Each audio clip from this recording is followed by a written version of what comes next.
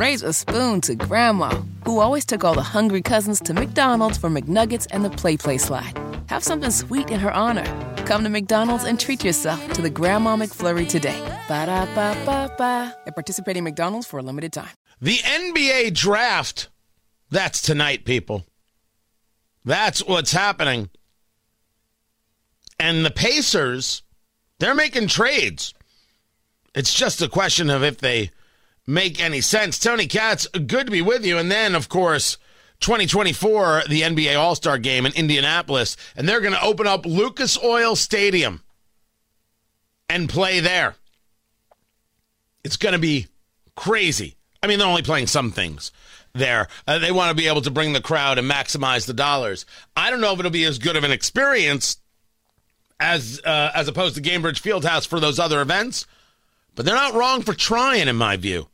JMV joins us from 93.5, 107.5 The Fan. He is the voice of sports in Indiana. This trade between the Pacers and the Nuggets, this is a draft pick trade. What in the world are the Nuggets looking for that the Pacers thought it was worthy of giving up some picks now to get a first-round pick in 2024? Well, frankly speaking, Tony, the Pacers just have way too many picks here. They're going to have to unload some of them, and whether or not that's, creating leverage for their roster and their team maintenance-wise this year, or if you're looking, coming up for a little bit of leverage next year in the draft, which I guess evidently they did with that first-round pick that they're going to get, which is predicated on like 19,000 different things that haven't happened yet, but it's going to be a first-round pick nonetheless. But here's why Denver did it, is because Bruce Brown is a backup point guard on their team. He is an unrestricted free agent. They want to keep him. They don't know if they're going to be able to keep him. So what they did is they climbed back into the first round, the end of the first round of the draft, and then the early second round of the draft to try to fill the void or fill the gap there if he decides to go someplace else or they believe he's going to go someplace else. So they're trying to protect themselves there. The Pacers, meanwhile, are just trying to position themselves for maybe what might be a deal. I'm kind of hoping for this, and I don't know if we're going to get it later on tonight. I'm looking for an oh, wow. I would love for them to come away somehow, some way, with an already established wing player. I still say they're going to draft at number 7 and probably draft a player there, but I'd love to see them finagle their way in there somehow, some way, Tony, and maybe pick up some already established wing player, which this team roster-wise, especially on both ends, offensively and defensively, Tony, is so incredibly important. Tonight's a big night for that squad. There's no doubt about it. Go bring it down a little bit. Bring it more base. Wing player. Describe actually what you mean and who you're looking at. Wing player is, as you saw a year ago, the Pacers could score 135 in a game, but they would lose 138 to 135. They need to add some defensive prowess somehow, some way, with some scoring on the wing, 3-point shooting on the wing. And while they have some guys in the draft, Tony, coming out at number 7 that maybe further down the road can become that, to me, I think they need it now, and I believe they also know they need it now because this team is ahead of what they thought the schedule was going to be around this time last year. A wing player would be like OG Anunoby, for example, the former IU player, Tony, of the Toronto Raptors. They're making major changes there. His availability seems to be out there, so it would be like him. DeAndre Hunter is a wing player that would fit that both offensively and defensively, can shoot the 3 in Atlanta. Tobias Harris of Philadelphia is another name that's been mentioned. Dorian Finney-Smith, a little bit less of an offensive prowess player, but a really good defensive player on the wing. Players like that, to me, already established, is what they should be looking for beyond drafting at number 7 later on tonight. We'll see if they can do it. Talking to JMV from 93.5, 107.5 The Fan, the voice of sports in Indiana. This draft, this team, these Pacers, how much more rebuilding is necessary? You're high on these guys. I've heard you talk about the opportunities that are there.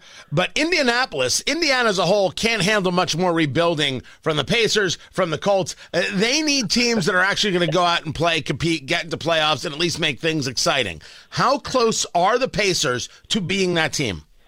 Tony, you and I are on the same page with this, too. I get sick and tired of talking about trade assets and leverage and what might be 2 and 3 years down the road.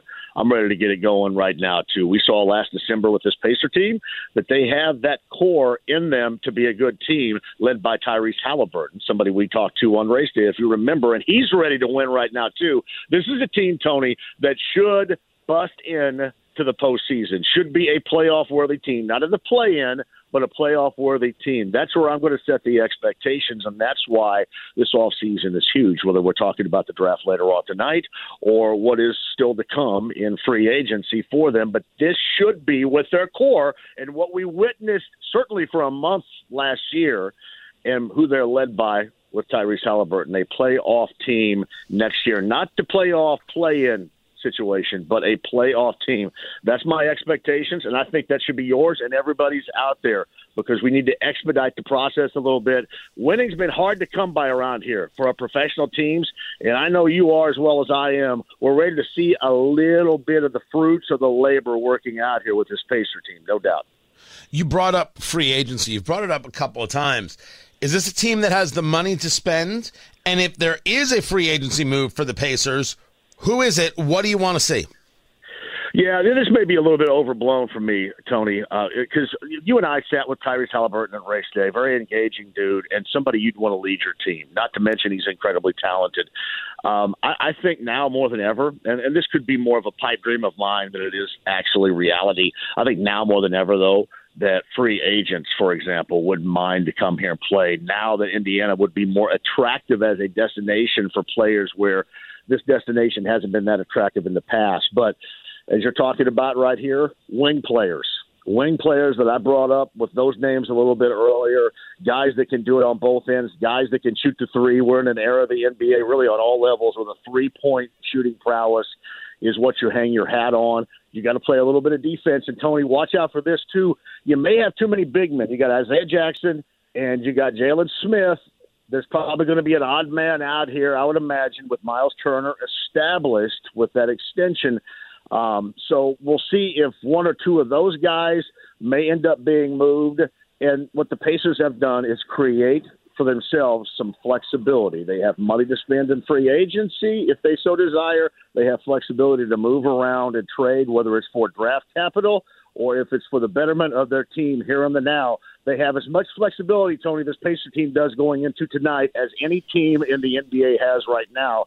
I'm looking for an oh wow. Hopefully I'm not let down. I'm looking for an oh wow type of night from the Pacers. So give me a name. If you're going to get oh wowed in tonight's draft, what is the pick that the Pacers make that make you go oh wow or hot diggity or any other terminology? Well, I think what they're going to do is go Jarris Walker. Jarris Walker, he's another wing guy I've been talking about, 6'8", 225 pounds out of Houston.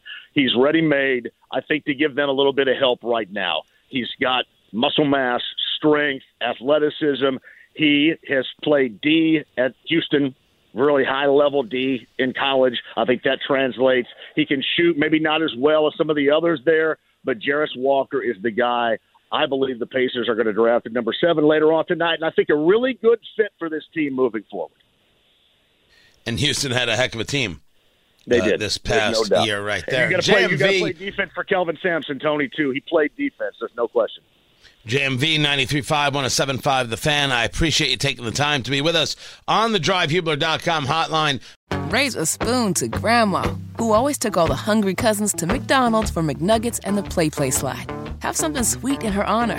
Come to McDonald's and treat yourself to the Grandma McFlurry today. Ba-da-ba-ba-ba. At participating McDonald's for a limited time.